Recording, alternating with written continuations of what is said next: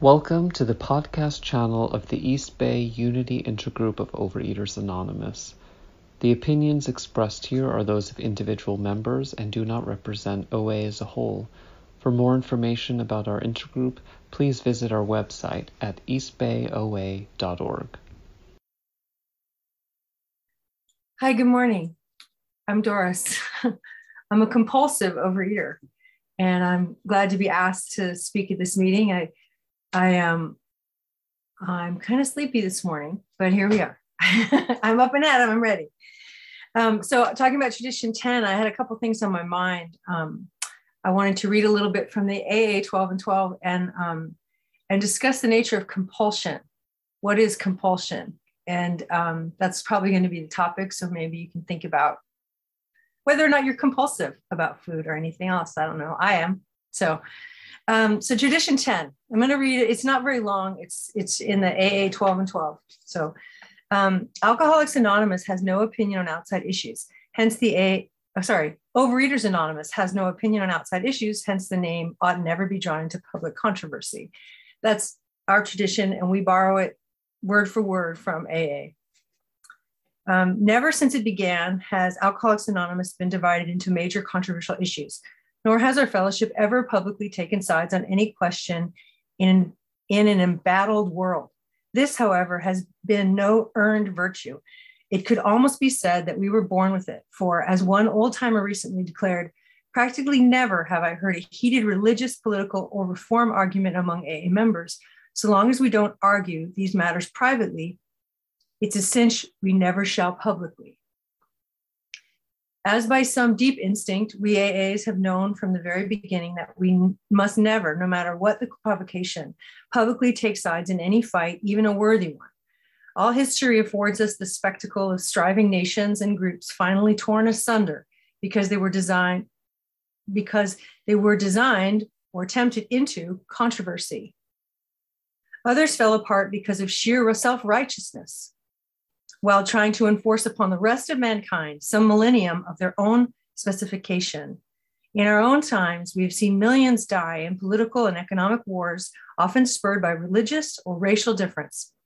We live in an imminent possibility of a fresh Holocaust to determine how men shall be governed and how the products of nature and toil shall be divided among them. That is the spiritual climate in which AA was born, and by God's grace has nevertheless flourished.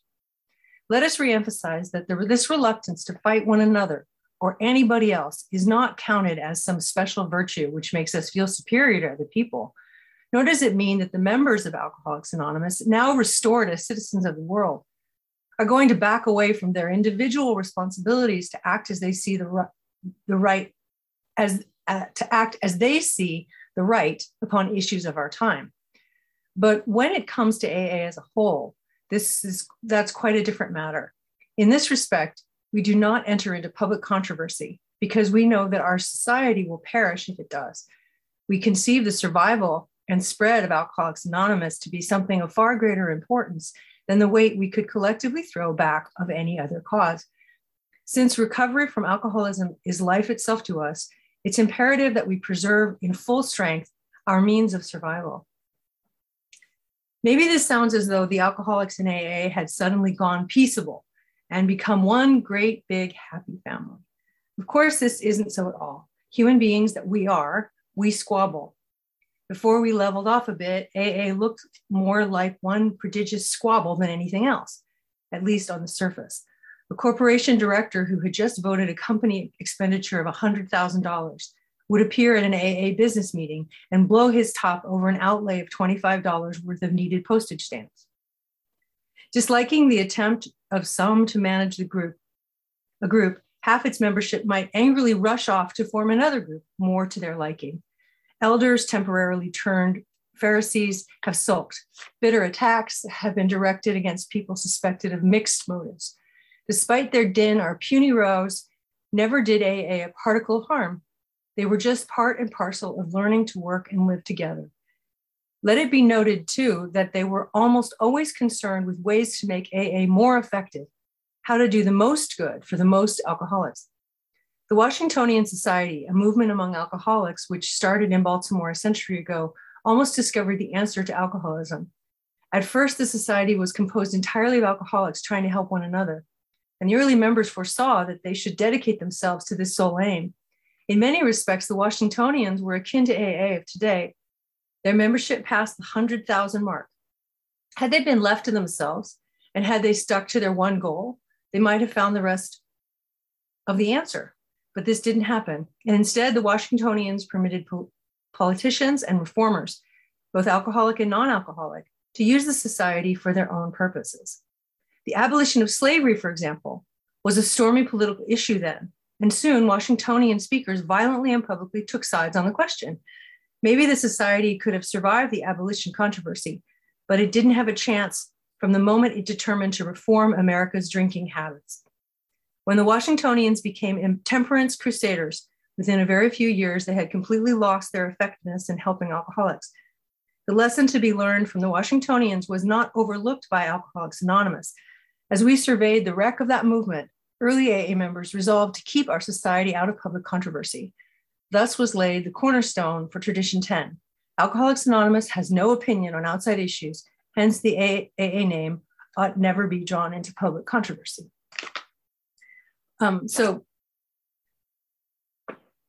Obviously, this isn't an AA meeting. This is an OA meeting. So I hope you can translate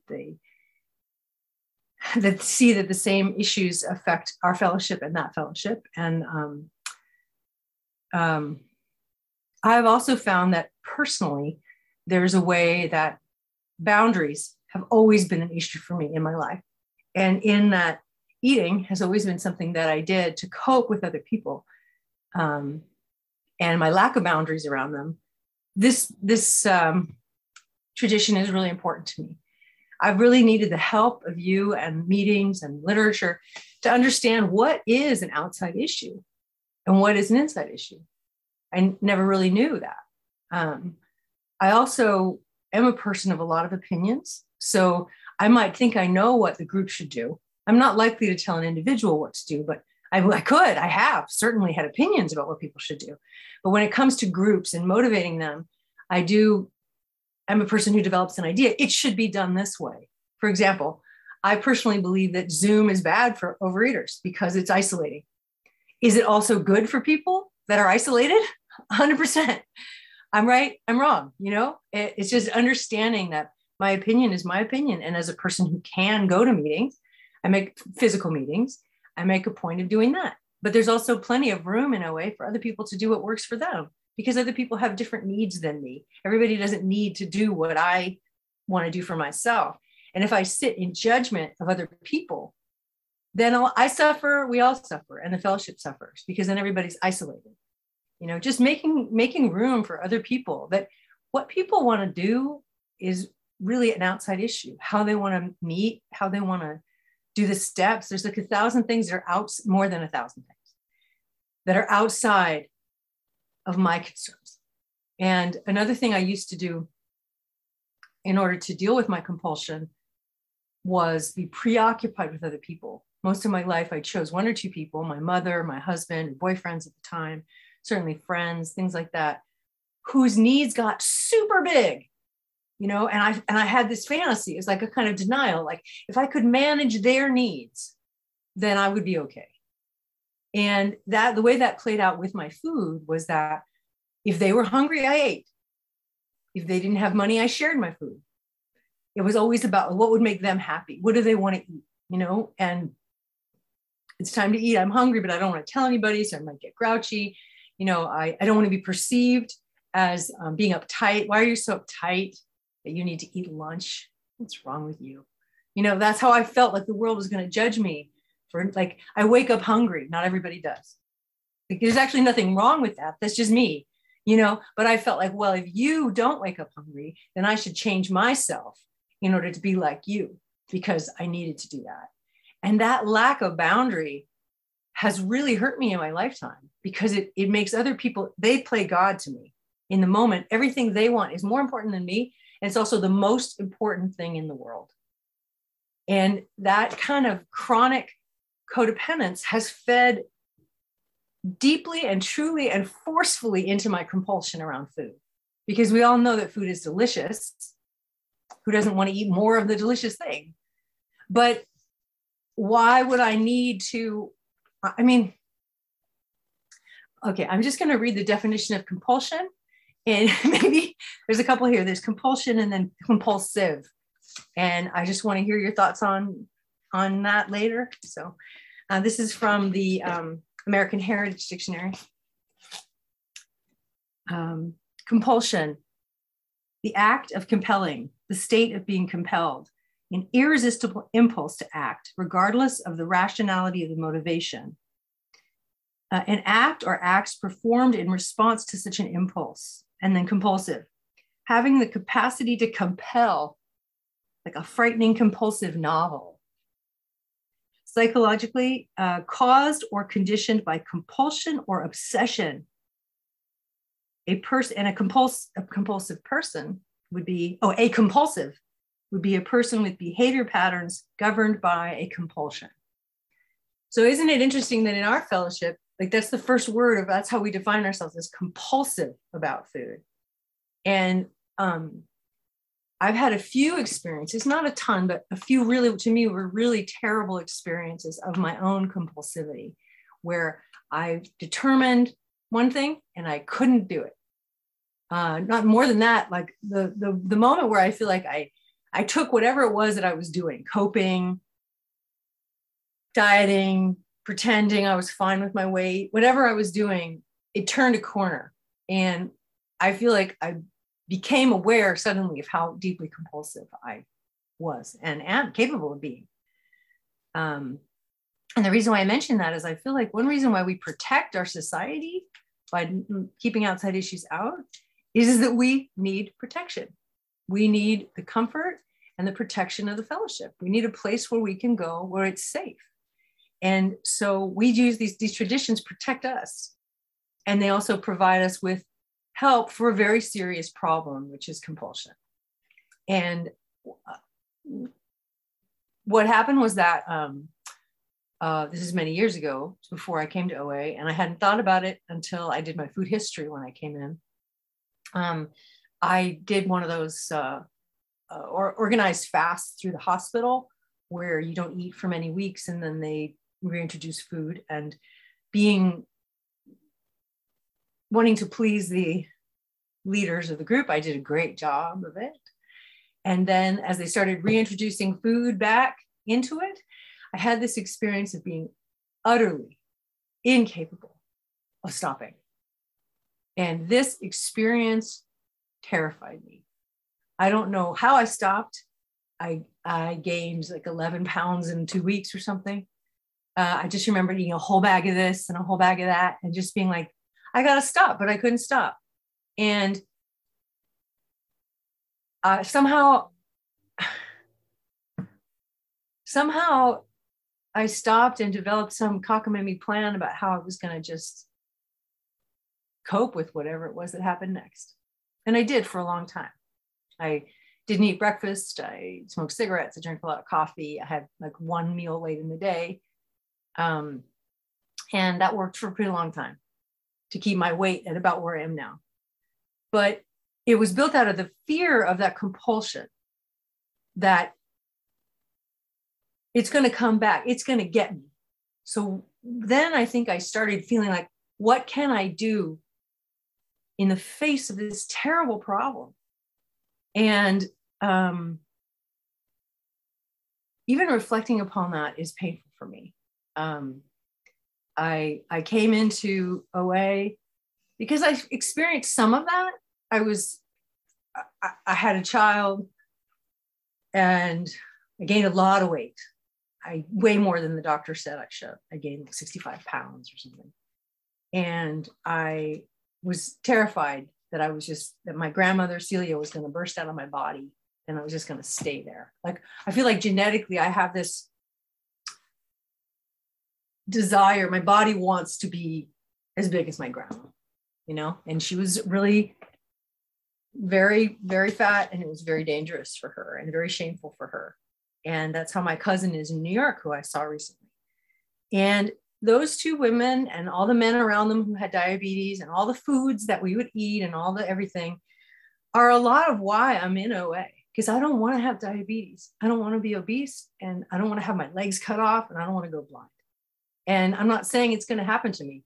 I grew up in California. I drink a lot of water. I don't live in New York City, but I feel like compulsion has many parts, and some of it is this like genetic, historic part of ourselves that we can't even see. We don't even know what's impacting us. And for me, it's a little bit easier in a way to see the weight problem than it is to see the compulsive codependence towards other people, the wanting to please them, the forgetting that I don't have any power over them. And it sort of seems, I suppose, trivial now because I've been abstinent quite a while, but having a food plan that involves like meal times and making my own decisions about food and not choosing food that makes me sick, and finding a way to be flexible with other people, but at the same time making the right choices for me, is a miracle because I'm compulsive. Again, not just about the food. I ate in a restaurant yesterday. I had a plan in the morning. My husband and I worked together, and he randomly at a different time than I thought I would eat said he was hungry. And before I even know it, I'm like, oh, sure, let's go eat. It wasn't my mealtime, but I get to eat lunch, and he chose a restaurant that I usually don't choose. But still, there I was saying, oh, sure, anything you want. That's bullshit. That's just me lying. I'm like, oh, okay, sure. So then we're in a restaurant where I usually can't find the right thing. Luckily, they changed the menu and I found something, and I was able to say, hey, no cheese and don't use this. And I had a delicious lunch sitting there with him, and it was fine. But that's the kind of treacherous road that I'm on, where I know the boundary, but I walk right through it into your needs and what you want and how good it feels to be wanted by you in the moment. And the deal, like maybe he'll be in a good mood if I act nice, or maybe we'll talk about this thing and get something accomplished. None of that has to do with me and my needs. But OA has helped me understand that there's outside issues. And as long as I keep coming back and I keep trying to take care of myself based on what I understand to be reasonable, healthy self-care ideas, and if I pray and meditate in order to have the willingness to do those things, that help for compulsion is here for me.